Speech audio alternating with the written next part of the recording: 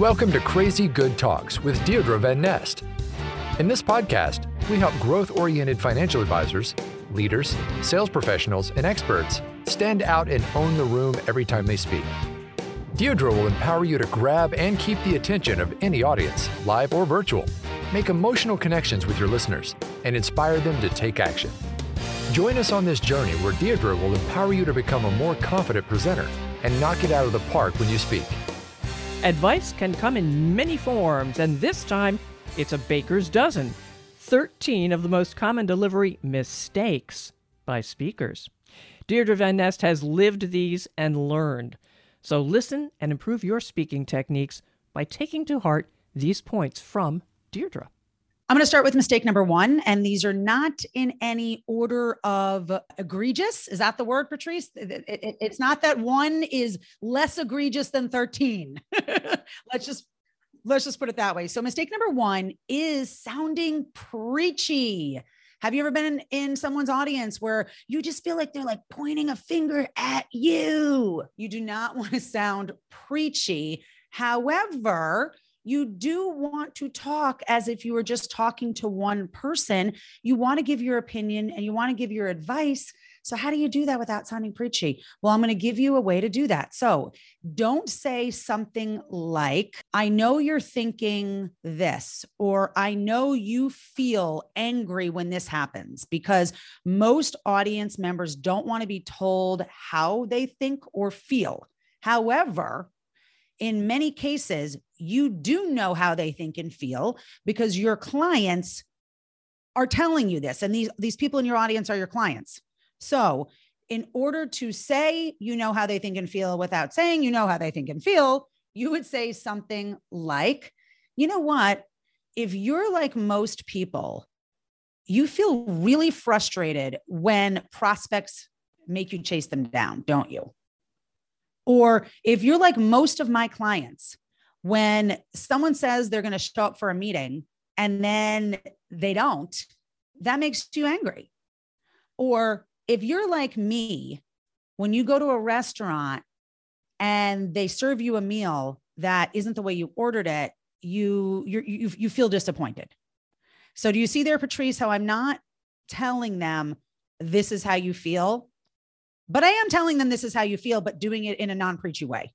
Yeah, you're softening it and you're also identifying with it. So you are identifying with them.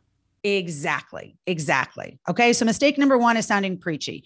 Mistake number two is moving without a purpose, AKA the sway or the pace. Okay. And this is, I get it. This is a really, really hard one. And I want to say this caveat.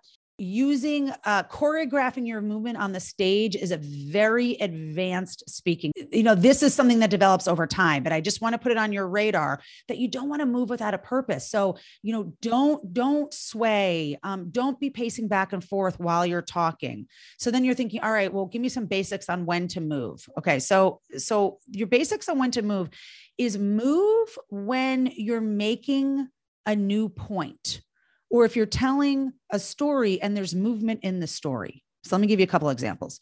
If I were to say to you, come back with me to May 24th, 1980, and that's how I open up one of my signature stories, come back with me to May 24th, 1980. What I do is I move to the past. So I go stage right, audience left. I actually am walking as I'm saying, come back with me to 1980. So you see how there's a purpose in my movement. The other is stay on, let's say you're stage right, make your point. And then when you're not talking and you're going to transition to the next point, or as you're saying your transition words, then you can move, say, to center stage. But what you don't want to do is be moving back and forth while you're delivering your message. That is very distracting. And then the other tip that I want to give you is, unless your content calls for movement in the first, say, 2 to 3 minutes of the presentation. Like, let's say I started my presentation with come back with me to May 24th. What I would do is I'd take the stage, I take center stage, and then I would start walking to my right, your left, saying, come back with me to May 24th. But unless your content calls for movement, stand still. And that doesn't mean you don't move your torso, your upper body, your head, your arms. It means have your feet planted in one spot for the first couple minutes of your presentation. That will make you look and feel more confident. That must be very difficult to do, though, to stand and do no movement. It's hard now. And I'm not saying no movement. I'm saying no movement with your legs. Right. Okay. So there's a big difference there. If you know me and you know me, I'm an Italian Irish New Yorker. I cannot speak if I don't use my hand. And I tend to move my head, my arms, my body. So you can move your torso and the rest of your body, but your feet are staying in one spot. Okay. Okay. So that's mistake number 2. Mistake number 3 is stepping on thoughts and laughs. And we did an amazing episode on the pause. I think, Patrice, I think that's episode 17.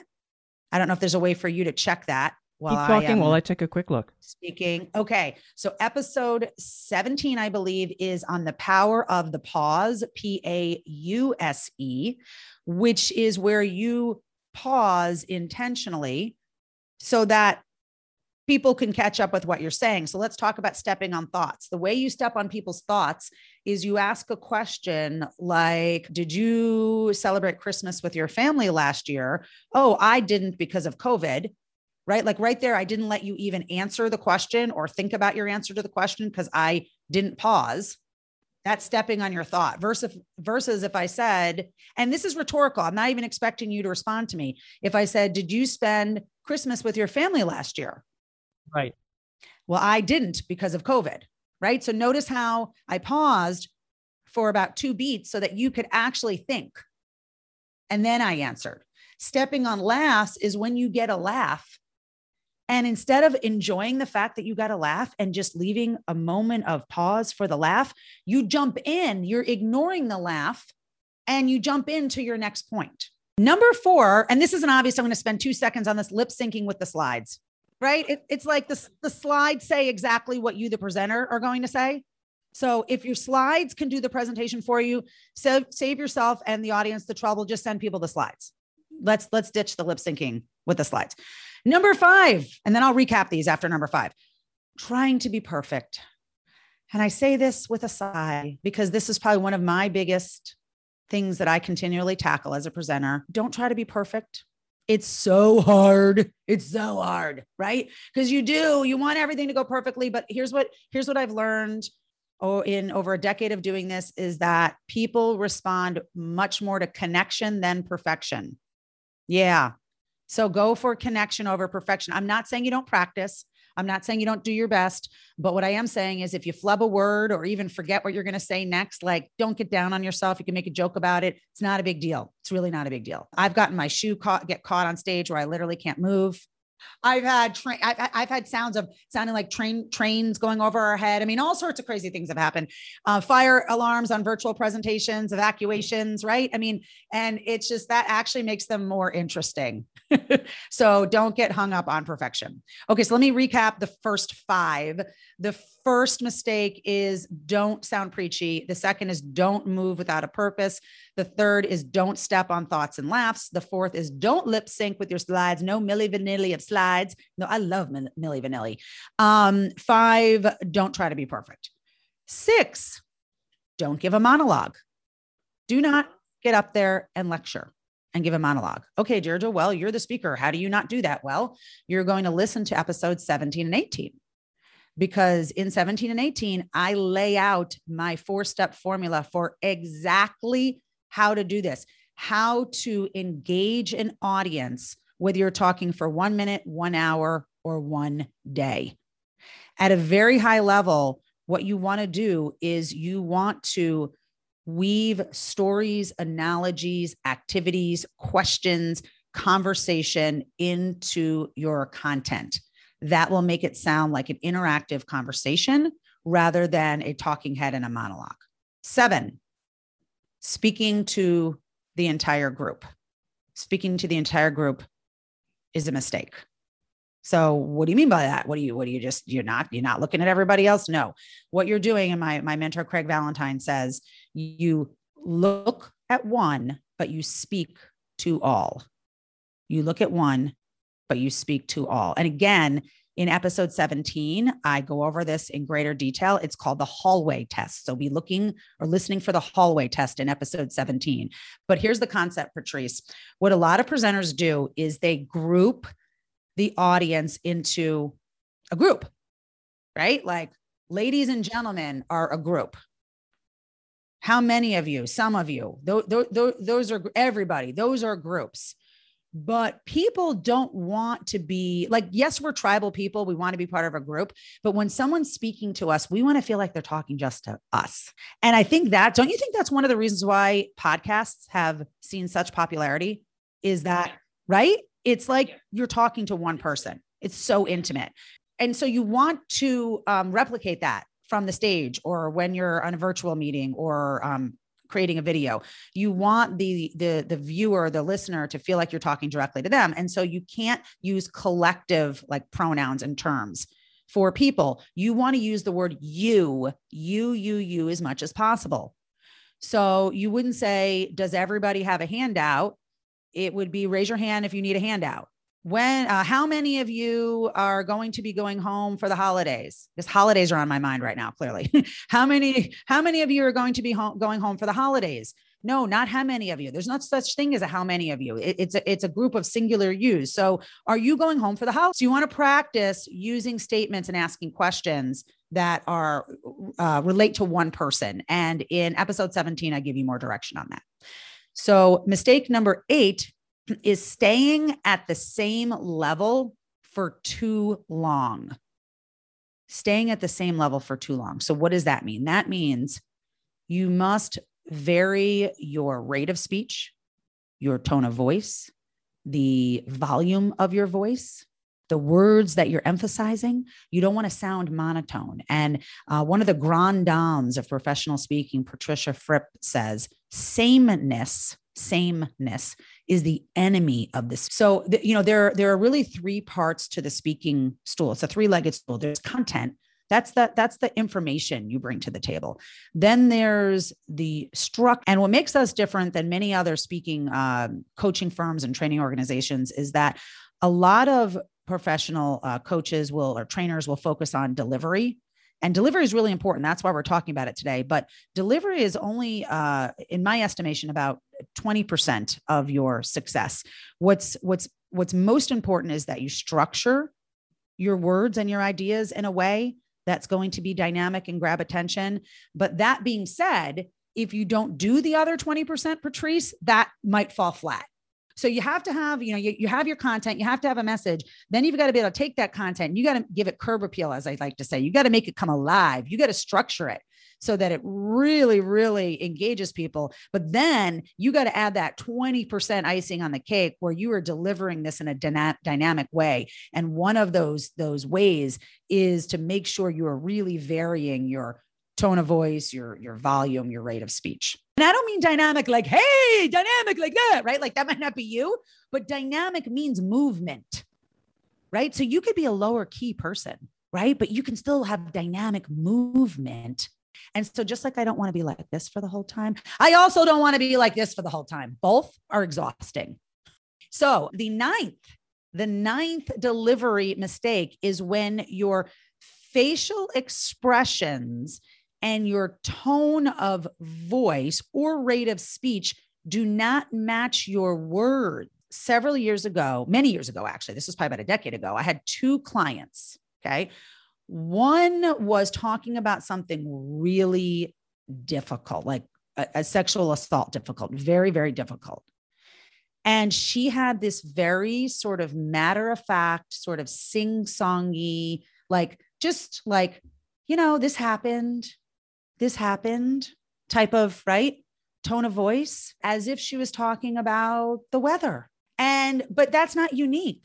Many people, and I have to catch myself too, because you can get so used to your own stories that it becomes matter of fact for you, but it's not your listener. It's the first time they've heard it. And a lot of us, to protect ourselves emotionally, we talk about difficult things in a matter of fact way, which I understand. I mean, I do that also. I try not to do it on stage, but I know that I do that. And I have to catch myself when I'm on stage. So your words have to match. Your rate of speech and your tone of voice and your facial expressions have to match. So if you're talking about something difficult, like you need to look upset or look challenged or devastated, whatever it is, your rate of speech might speed up or slow down depending on the situation. Your volume might go up or go down, but it has to match. I was watching a client give a presentation, and he said, "I am really passionate about helping you grow your business." I'm sorry. And if you can't see my face right now, like if you're just listening to the audio version, like I just did that with a stone face. And I was like, "Oh, no, you're not. No, you're not passionate." I mean, and afterwards I was like, "All right, okay. Yeah, we got work to do because I don't believe you right now. And neither does your audience." So you got to make sure they're matching. Here's the best way. Here's the, I just watched, we have a new service called Asset Creation, where we are actually writing, crafting, identifying, and then coaching on delivery clients' why stories and desire stories.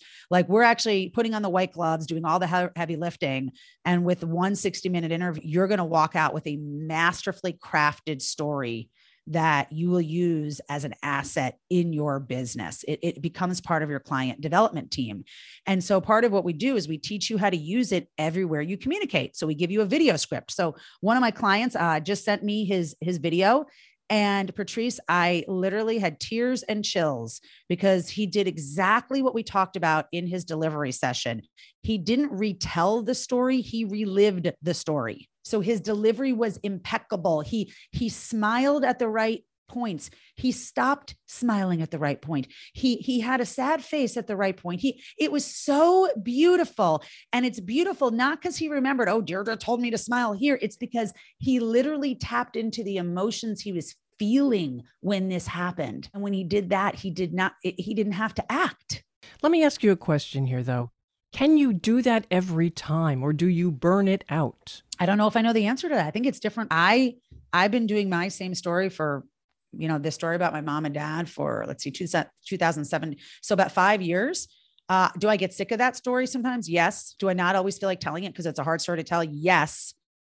But I do remind myself to really get into the reliving it mode. Have I missed the mark sometimes? I'm sure I have. I'm sure there's been times when I haven't relived it to the degree that I have other times. I don't know. I think it's different. And I think if you get to the point where you've burned it out, you need to step away from that story for a while and start telling something new or start delivering new messages. Yeah, definitely. Like doing a Broadway play every night. Sometimes you're not as good. Yes, and if you get to the point where you're like, okay, this is consistently not as good and I'm really not enjoying this, it's just really becoming a drag, then it's time to have a different conversation with yourself. Okay. And then the 10th mistake is standing behind a podium or any other type of structure. The last thing you want is to have a structure, a physical barrier between you and your audience. There's already a barrier between you and your audience because you're a speaker. So you're already a little bit removed for them, right? You already have this little bit of just differentness or specialness, which you don't really want because you don't want them to think they're different than you. You want them to feel relatable to you. And then putting a physical barrier will absolutely create even more distance. So when me personally, and when I train my speakers, we do this so that they do not have to stand behind a podium or any other such structure. So the last 5 are trying to be perfect, right? Don't try to be perfect. We're going for connection rather than perfection. Giving a monologue. You don't want to do that. You don't want to speak to the entire group. You want to speak as if you're talking with one individual. Don't stay at the same level for too long. Don't mismatch your facial expression, tone of voice, and rate of speech with your words. And please, whenever possible, and this is 99.9% of the time, if you're giving a presentation at the White House, maybe this isn't going to work and you kind of want to just go with what they're asking you to do. But 99% of the time, you do not need to stand behind a podium. Okay, great. So let's go on to 11. Okay. This one, again, is a very advanced speaking strategy. I'm going to do my best to explain this without having a visual to show you. So Patrice, you might want to ask me some clarifying questions to help our listener. Okay. You want to make sure you're moving your hand in the right direction. Like when you're gesturing or you're moving your body, you want to make sure you're moving in the right direction. So what do I mean by that? earlier I talked about moving without a purpose. And the example I gave you is that in my signature story about my mom and dad getting in the car accident, I open it by saying, come back with me to May 24th, 1980. In my case, coming back with me, if I want to show going to the past, I need to move my hand or my body to stage right so that my audience sees it correct for them, which is to their left. What most presenters will do, and this is even highly skilled presenters, is they will say, come back with me, and they will move to their left, which is their past, but the audience's future. And it looks weird. So there's a disconnect in the audience's subconscious. They don't know why, because they're not going to be able to pick this up, but there's a disconnect. So what clarifying questions might you need to ask me that someone could be thinking? I just want to make sure that's crystal clear. I thought that was very clear. Very clear. So the other way you might use this, and I see presenters doing this all the time, they might say like, we have, 3 points. There's 3 things you're going to learn today. And then they might gesture or move in the direction of 1, 2, 3. You have to start from right to left. 1 is to the right. 2 is going to be to the left of the right of the 1, right? And then 3 is going to be to the left of the 2. So any chronology, any past or future, you have to do it in the viewpoint of the audience, not in your viewpoint. Number 12, don't show up not having done a pre-event interview. I cannot stress how important this is and how many presenters don't do this. And for the life of me, I don't even know how you do an event without doing this. But I can't tell you the number of hosts that are like, wow, I can't believe how much time you're spending with me to learn about the event, how it's set up, what our audience is challenged with. You want to do, and whether this is virtual or in person, you want to do a 30-minute pre-event interview with every single host, whether this is a free or fee speaking engagement. And you want to ask about the things like the room setup. You want to know how it's set up. You want to ask about microphones. You want to ask about who's introducing you and when. You want to ask, who should you turn the program over to? You want to ask about when there were breaks. You want to ask about what, the challenges that this group has, the goals, the theme for the meeting. If you're on a tech platform, you want to ask, what's the platform? Is it a webinar or a meeting? Can I use chat? Can I use polls? Can I use the Q&A room? Like, you want to know all the ins and outs. And if it's on a tech platform and it's a new platform, like I have a gig coming up, we've practiced multiple times on this new tech platform. And that's part of what I build into my fee, right? They're not paying me more for that. That's part of me being a professional who's going to like rock the show. Is I practice and I learn that tech platform until I know it inside and out. And not that I'm the facilitator, they will have facilitators there to help me in the background, but I need to know my part and know my way around that platform so that the experience for the viewer and the user is seamless. Not only that, it makes you more comfortable. You can focus on your presentation. That's the thing. If you can't be confident without doing this, you just can't. The last thing you ever want to do is go in guessing. And here's a perfect example. A couple of years ago, I was at a presentation. I was at a conference and I was watching someone else's presentation, and she didn't know about this pre-event interview. So the room before, like the group before her, was a panel, Patrice. So up on the podium was a long table with 4 chairs. This was not a big stage. So basically the table and the chairs took up the entire stage. The presenter had to stand shoved in the corner behind the table. Oh, that's not good. No, with nowhere to move, because she didn't realize she could ask them to reset the stage for her. I'm sorry. I think that would be a natural thing to say. I don't know. And this is a very intelligent person. This is an intelligent person. And she was like, I didn't realize I could like ask them to change it. But you know what? I think a lot of speakers don't realize that. They think, well, they're telling me I have to use a podium. I can't ask for anything different. You absolutely can. You can say, I don't use a podium here. We have requirements that I send with my AV requirements. And I do that when I speak for free. And I was doing, I was doing that back when I wasn't like highly paid for this. And the way I put it is, I want your audience to have the best experience possible. It's not about you being a diva. It's about your audience having the best experience possible. This is what I need to make that happen. So as long as you're respectful, you absolutely can ask for what you need, not something that's out of bounds of what they could give you. Don't be like, I need my own set of risers and blah, blah, blah, blah, blah, unless like that's part of the gig. But she could have said, okay, what's the setup going to be? And they could have said, oh, well, the group before you is a table, 6-foot table with 4 chairs. She could have said, okay, great. If I'll need that taken down before I get on the stage, and I'll just need a small table that I can set my water and my glasses on. And then I need a lavalier mic. 13, last but not least, is that episode I did on the pause. What was that episode number, Patrice? It's 14. Okay. 14. Okay. Episode 14.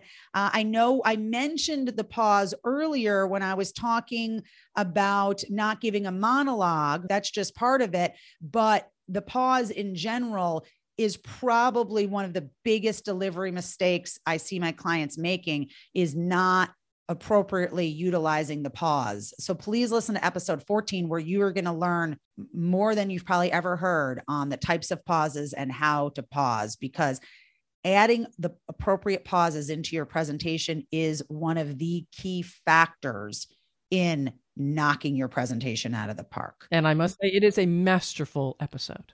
Oh, thank you. Thank you. Thank you. And I have a bonus. Delivery don't.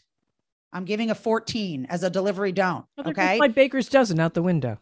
Oh, it's okay. Sometimes if the baker really likes you, they'll add in an extra one. All right.